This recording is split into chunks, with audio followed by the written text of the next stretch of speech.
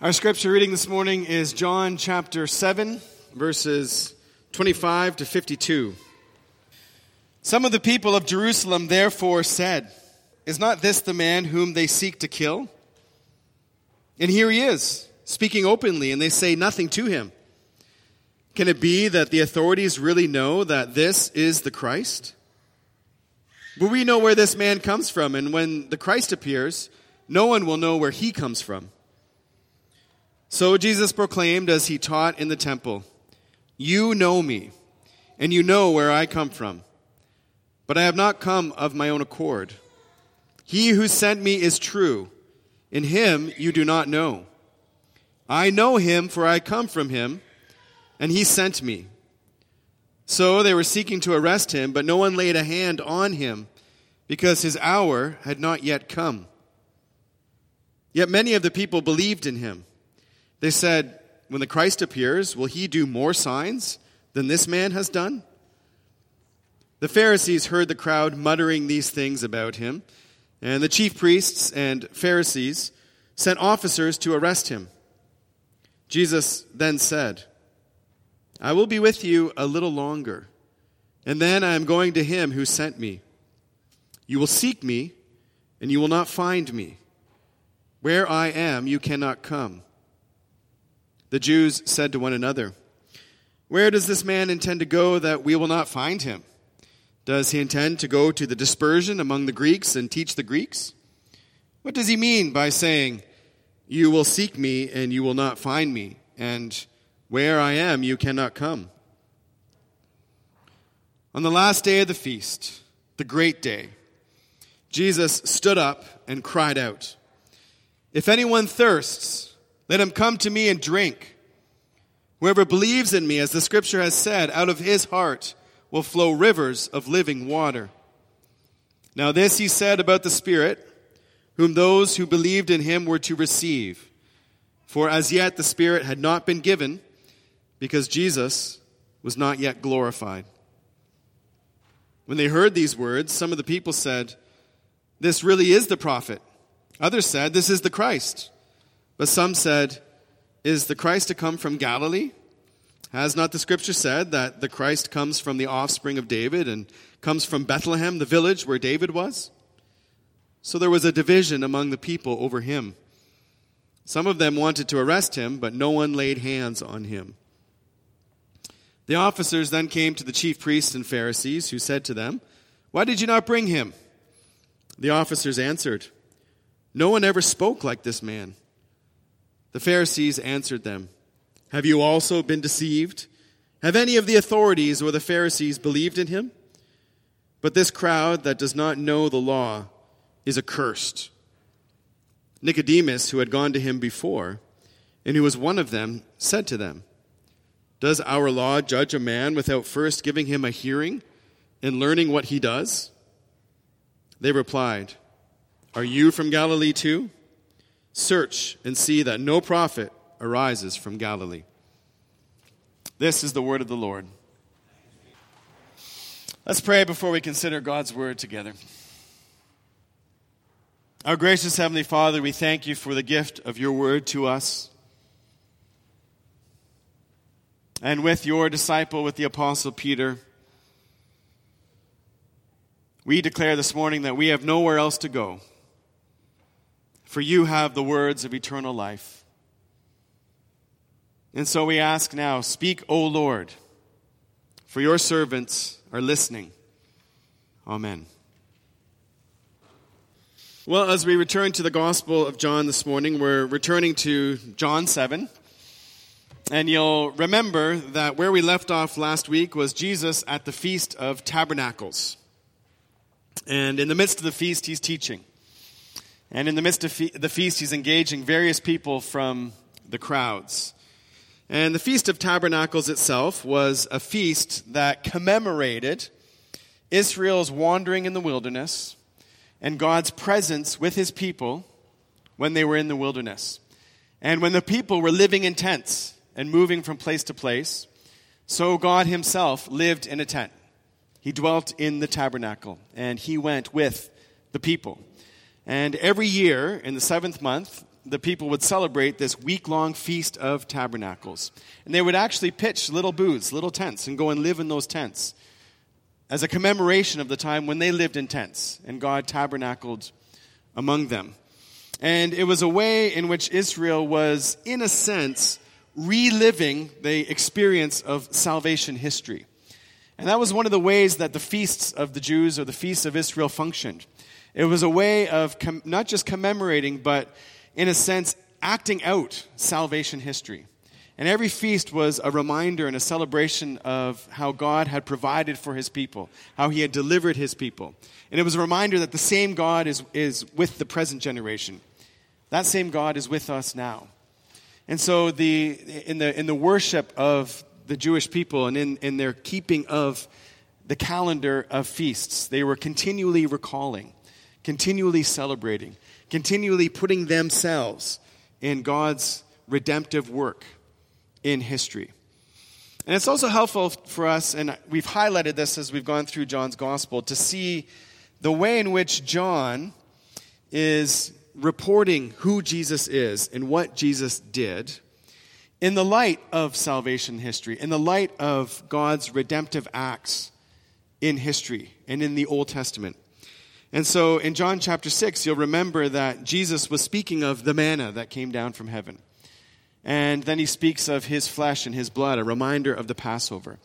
So Jesus himself is reminding the people that, yes, you are looking back and you're remembering the Passover, you're remembering the Exodus, but know that all of that is pointing to me.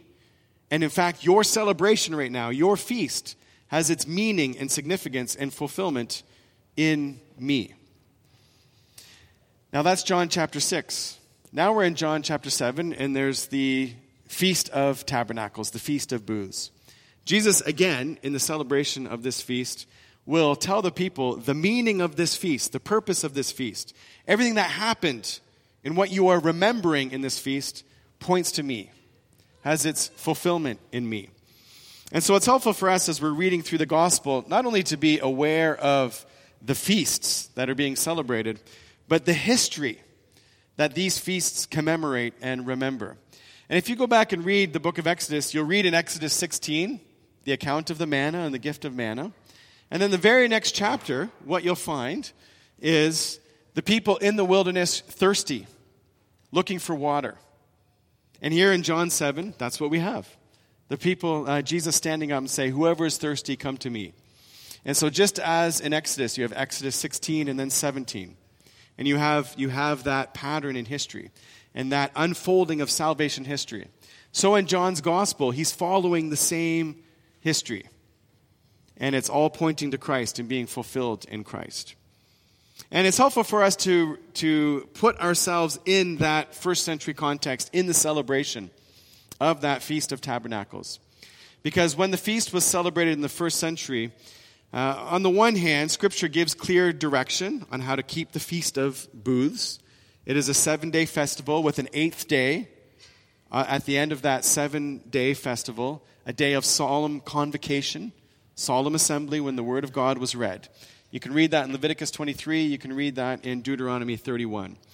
But in the first century, the celebration of that feast also included a water ceremony or a water ritual.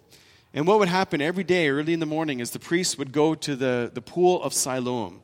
And if you're looking at a map of Jerusalem, it's just in the southeast corner of Jerusalem. And they would fill up water in these golden jugs from the pool of Siloam. And then they would process, they would walk up to the temple. And as they passed the water gate, there would be people there with trumpets, and they would blow the trumpets as the priest walked by carrying these jars of water. And then they would ascend the steps of the temple, and they would go into the outer court of the temple, and there would be a great crowd of people waiting for the priest to come in with the water. And the priest would walk by in front of the people, and then the priest would pour out water onto the altar. And the water would flow down to the base of the altar, and there was a drain there, and there was a pipe, and the pipe went down below the temple. And the significance of that ritual actually comes from Ezekiel 47. Because there Ezekiel has a vision of a future temple. And it's a very detailed and elaborate vision of a future temple.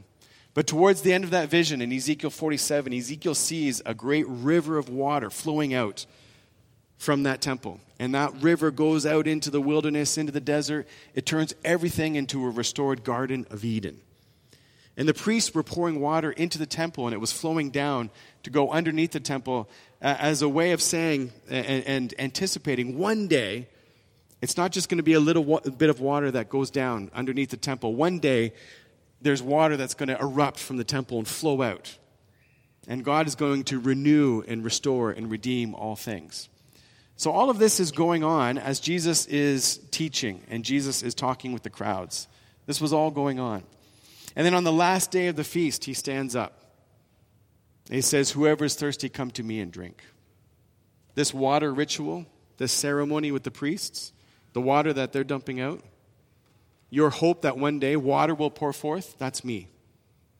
I'm the one. I'm the source of the water. And as we consider this text this morning, what Jesus says, I want us to consider, first of all, his warning. Because as he is engaging the crowds, and there's lots of opinions about him and different responses, but in verses 33 and 34, he warns them. He says, "I will be with you a little longer, and then I'm going to him who sent me. You will seek me, and you will not find me. Where I am, you cannot come." Now that's a warning. I'll be with you a little longer, but then I will be gone. And you will seek me, and you will not find me. It's a warning to us today that now is the time to seek him. Now is the time when we will find him. And if you put that off, it will come to a time where you will not find him. So we need to hear that warning.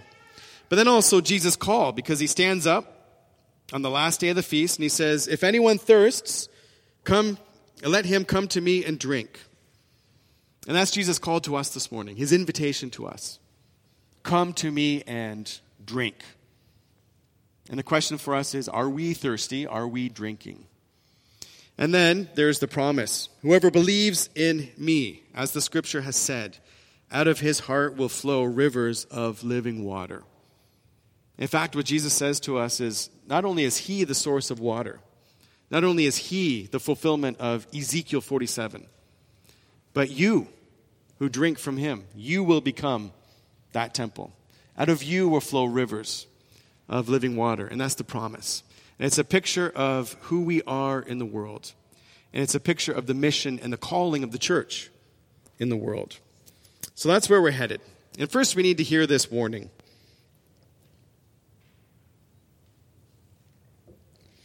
And as you read this account, there's all kinds of discussion and debate and division and chatter and confusion about Jesus and about who Jesus is.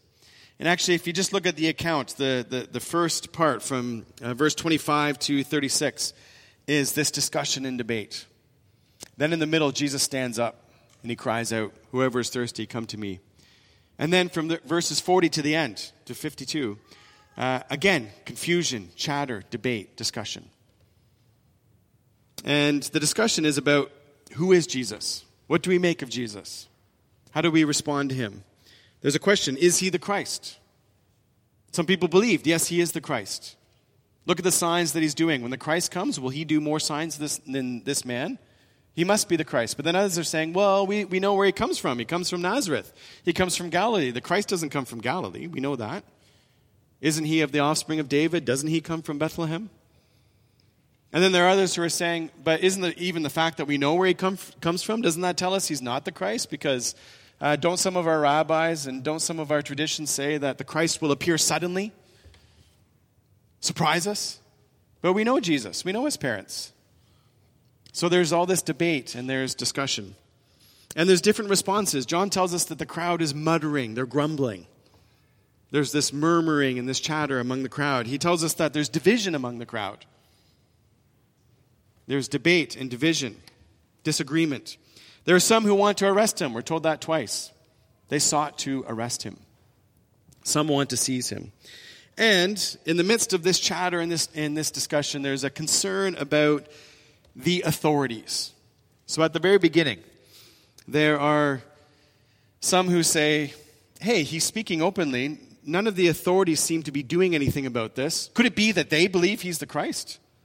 Maybe the authorities have come to this conclusion. So do the chief priests and the Pharisees, do they think that this is the Christ? And then at the end of our account, the officers who are sent to arrest Jesus, they come back. And the Pharisees say, why didn't you arrest him? They say, we've never seen a man speak like this. We weren't able to lay a hand on him. We weren't able to arrest him. And the Pharisees respond, have you also been deceived? Have any of the authorities or the Pharisees believed in him? But this crowd that does not know the law is accursed. Now notice what they say there. How is it that you're impressed by this man? How is it that you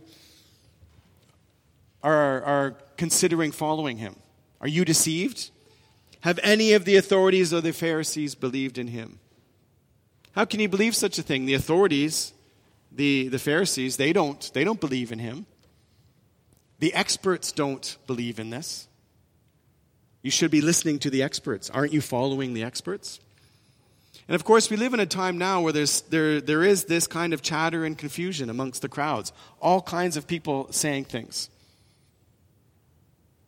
And we're living in a time increasingly, as you're reading the news and as you are following, different people's responses to the pandemic and the response to the pandemic, again and again, the reporting is, well, the experts say, according to the experts.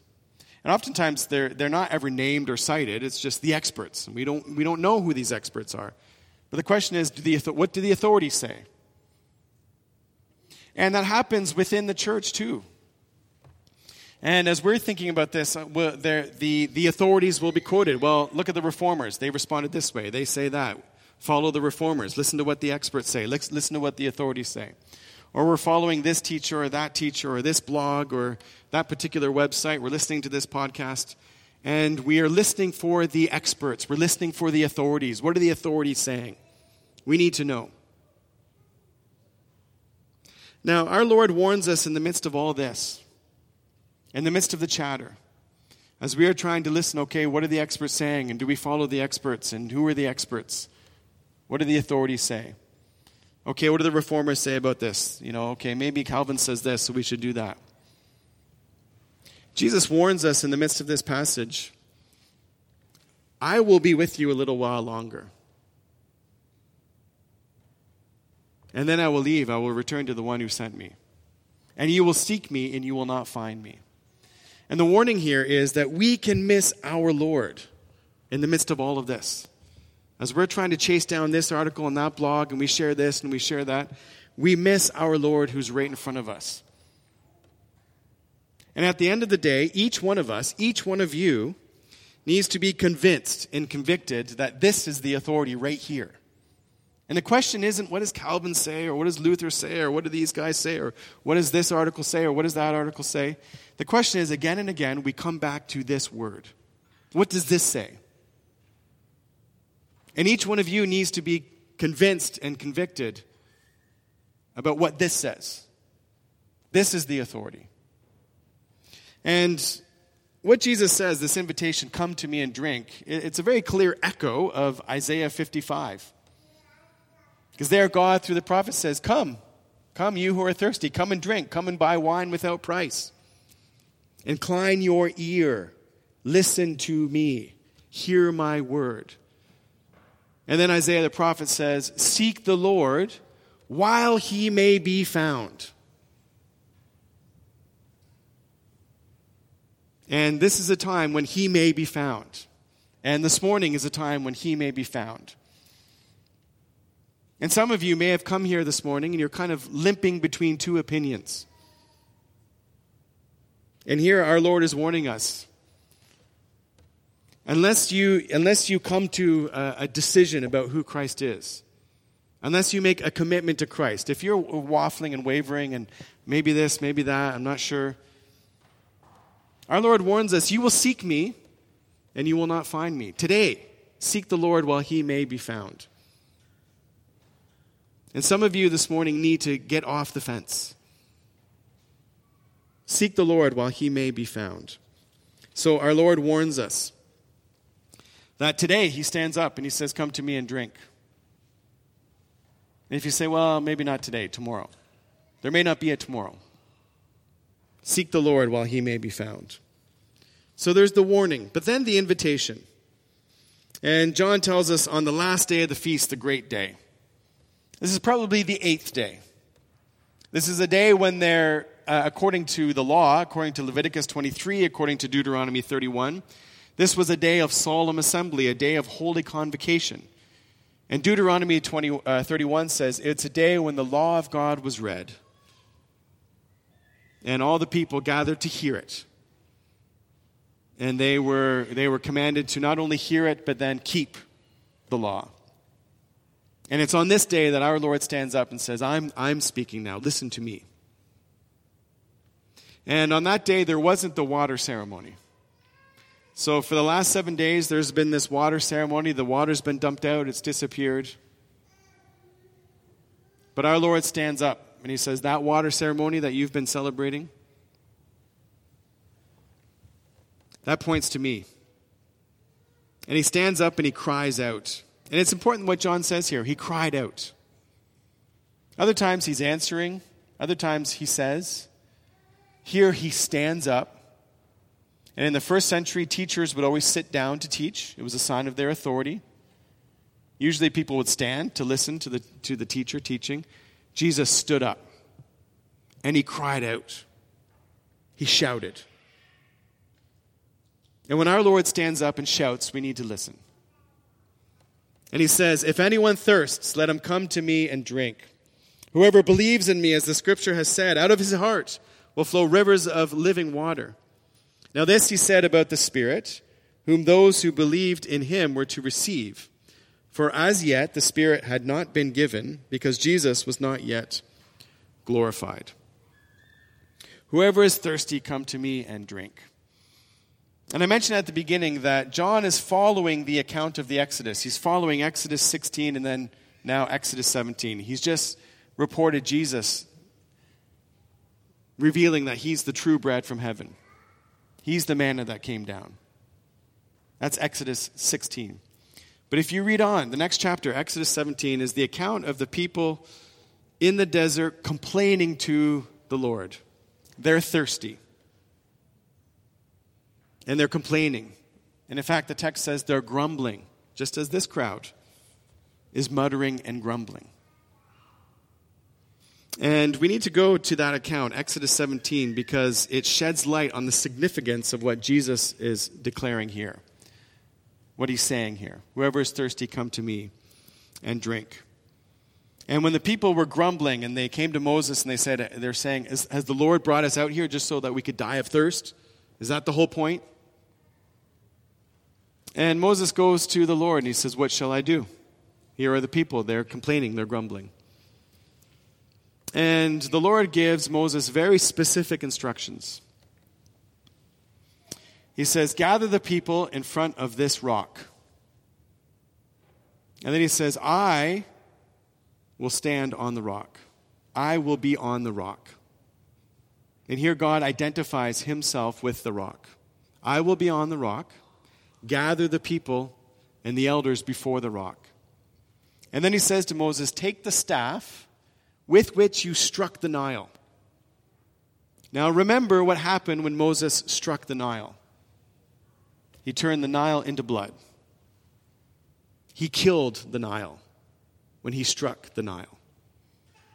And the Lord says, take your staff, the staff with which you struck the Nile, and strike the rock.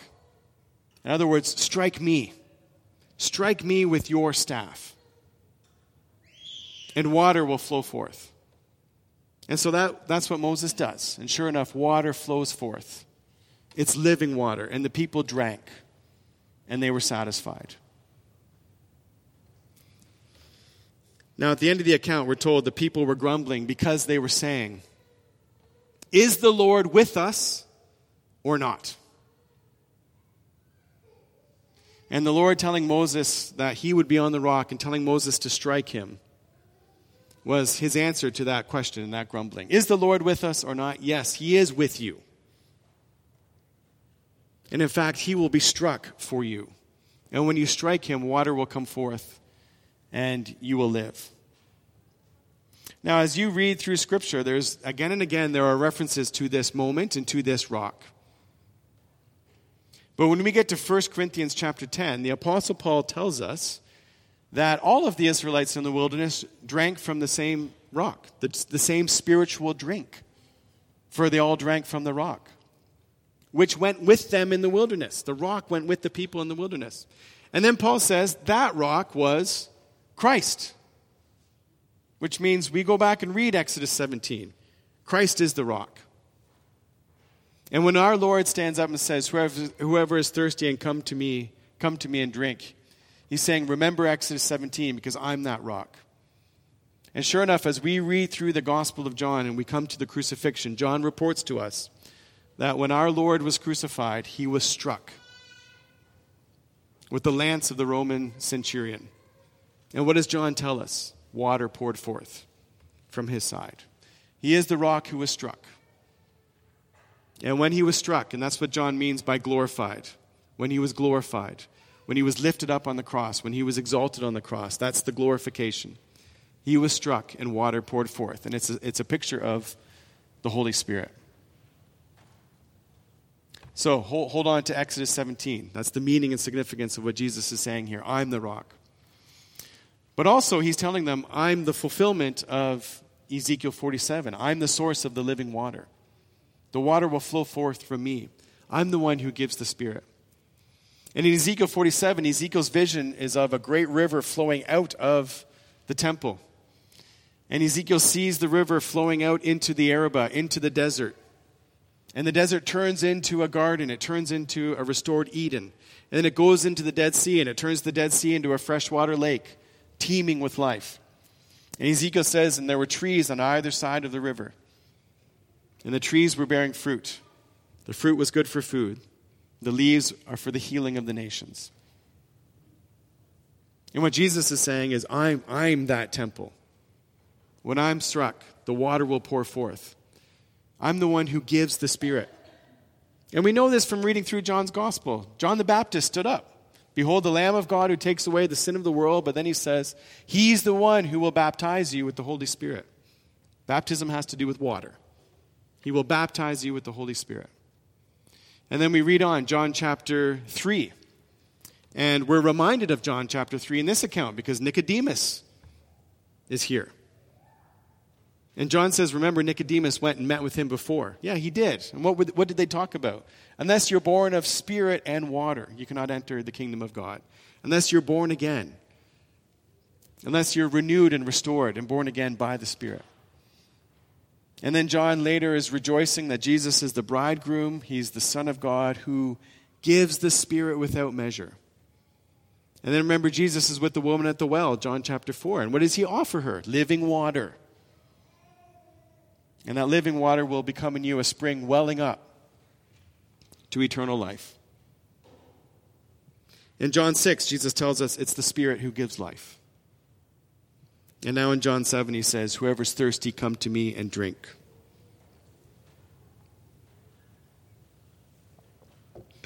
And the image is one of restoration, of renewal of life. Our Lord bestows the Spirit. He gives the Spirit without measure. From him flows these living waters. He's the source.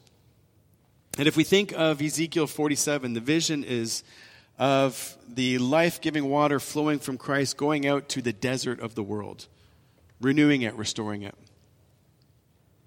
And one concern that some scientists have today is desertification.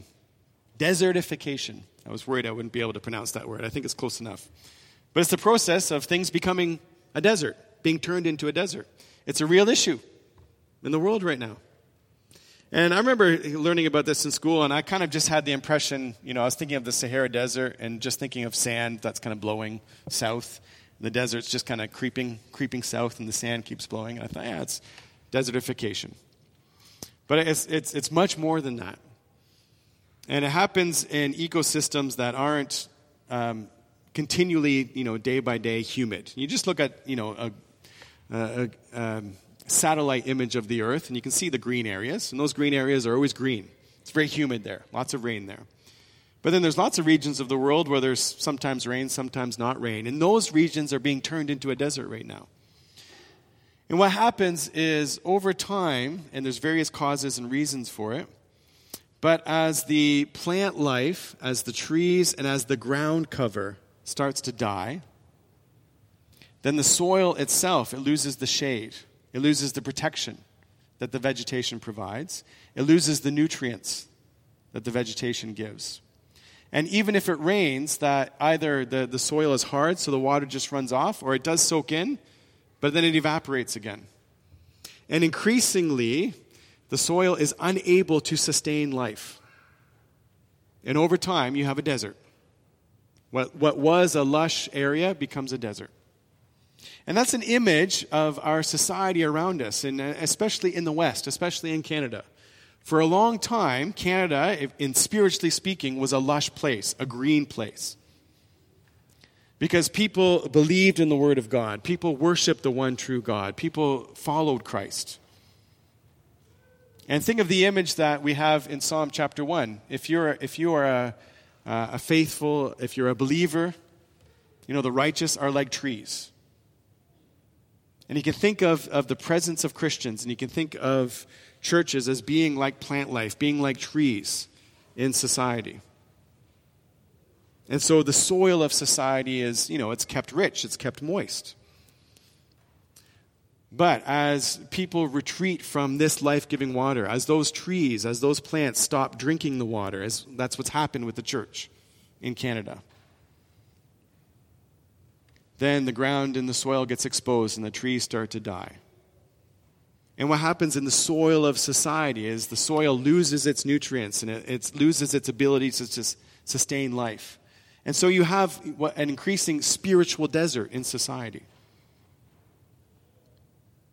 And the last year has been a drought, If you just think of the social and political and economic and cultural health of our society, of this city of Toronto, it's been a desert.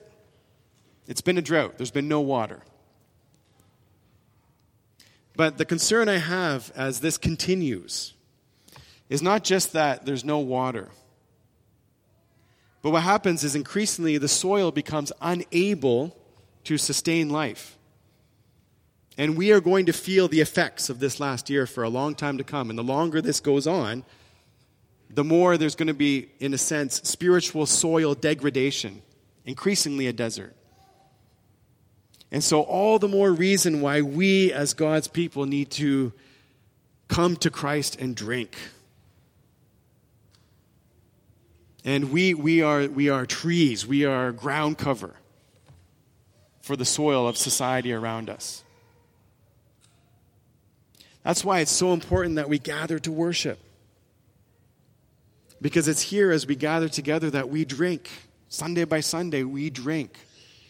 We come and we hear the voice of our Lord calling us to come and drink, and we come and we drink. But for each one of you, day by day, morning by morning, evening by evening, come to God's Word. Incline your ear. Listen to Him. In your families, in your own personal devotions, come and drink. Now, the Apostle Peter tells us in 1 Peter chapter 1 that drinking is not just simply an act of knowing the right things about Jesus and declaring the right things about Jesus.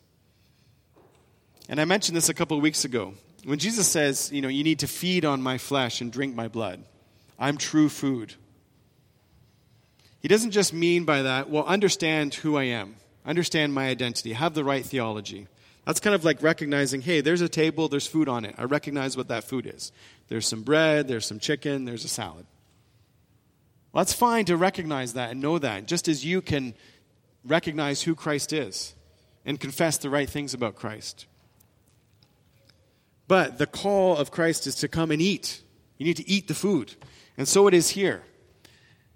You can believe, yes, I know who Jesus is, and He's the fulfillment of Exodus 17, and He's the fulfillment of Ezekiel 47, and look at this beautiful picture of the temple and life and everything. Okay, it's one thing to know that and understand that. But Jesus says, come and drink. Come and drink. It's one thing to know, hey, this is a glass of water. Great, I know what this is, I know what it does. But you have to drink. And drinking isn't just having the right theology. And the Apostle Peter, I think this is helpful. In 2 Peter chapter 1, he, in the opening to that letter, lays out, here's all the riches of God's grace. Here's all the riches of our salvation in Christ. And then he says in verse 5, for this reason, knowing that we have been so blessed, knowing that we have this grace, knowing that we have been saved, he says, make every effort. And we need to hear that this morning, because I know in my own heart, the last couple of weeks, I've just become complacent. I've become lazy. And the Apostle Peter says, make every effort to supplement your faith with virtue. What he means by that is discipline, strength, excellence.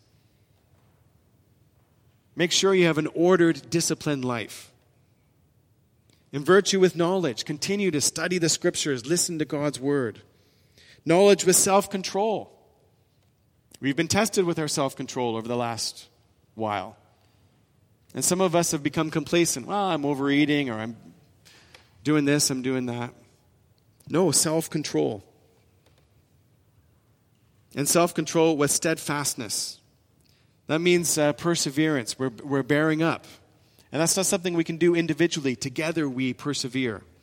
Together we need to bear with one another and hold one another up. Steadfastness with godliness. Now, godliness has to do with that which is pleasing to God. But the word that Peter uses is a word generally in the Greco-Roman world that spoke of worship. Our worship. Supplement faith with worship. That means our gathered public worship. And godliness with brotherly affection. You know, out of our hearts flow streams of living water. We offer that water to one another. We bless one another with God's word. We remind one another of the gospel. And brotherly affection with love. And then he says this, for if these qualities are yours and are increasing, they keep you from being ineffective and unfruitful.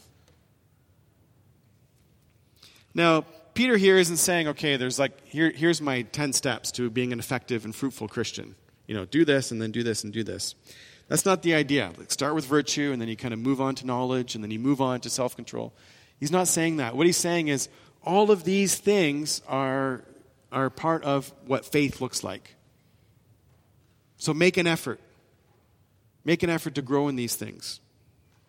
And so we need to be reminded of that this morning. Drinking means that we are not just simply, okay, I've got the right view of who Christ is. Make every effort to grow in strength and excellence, to grow in knowledge, to grow in self-control, perseverance, godliness, brotherly love. Because Peter says, this way you'll be kept from being ineffective and unfruitful. And I want to close with this, the promise of the rivers of life. Out of you will flow rivers of life. And as we go out into this desert of a society around us, we go out with the life-giving message of Christ. The blessing of God's word. And in Ezekiel's vision, on either side of this river are trees. The trees bear fruit. The trees have leaves, which are for the healing of the nations. And as the rivers of living water are flowing out through us wherever we go,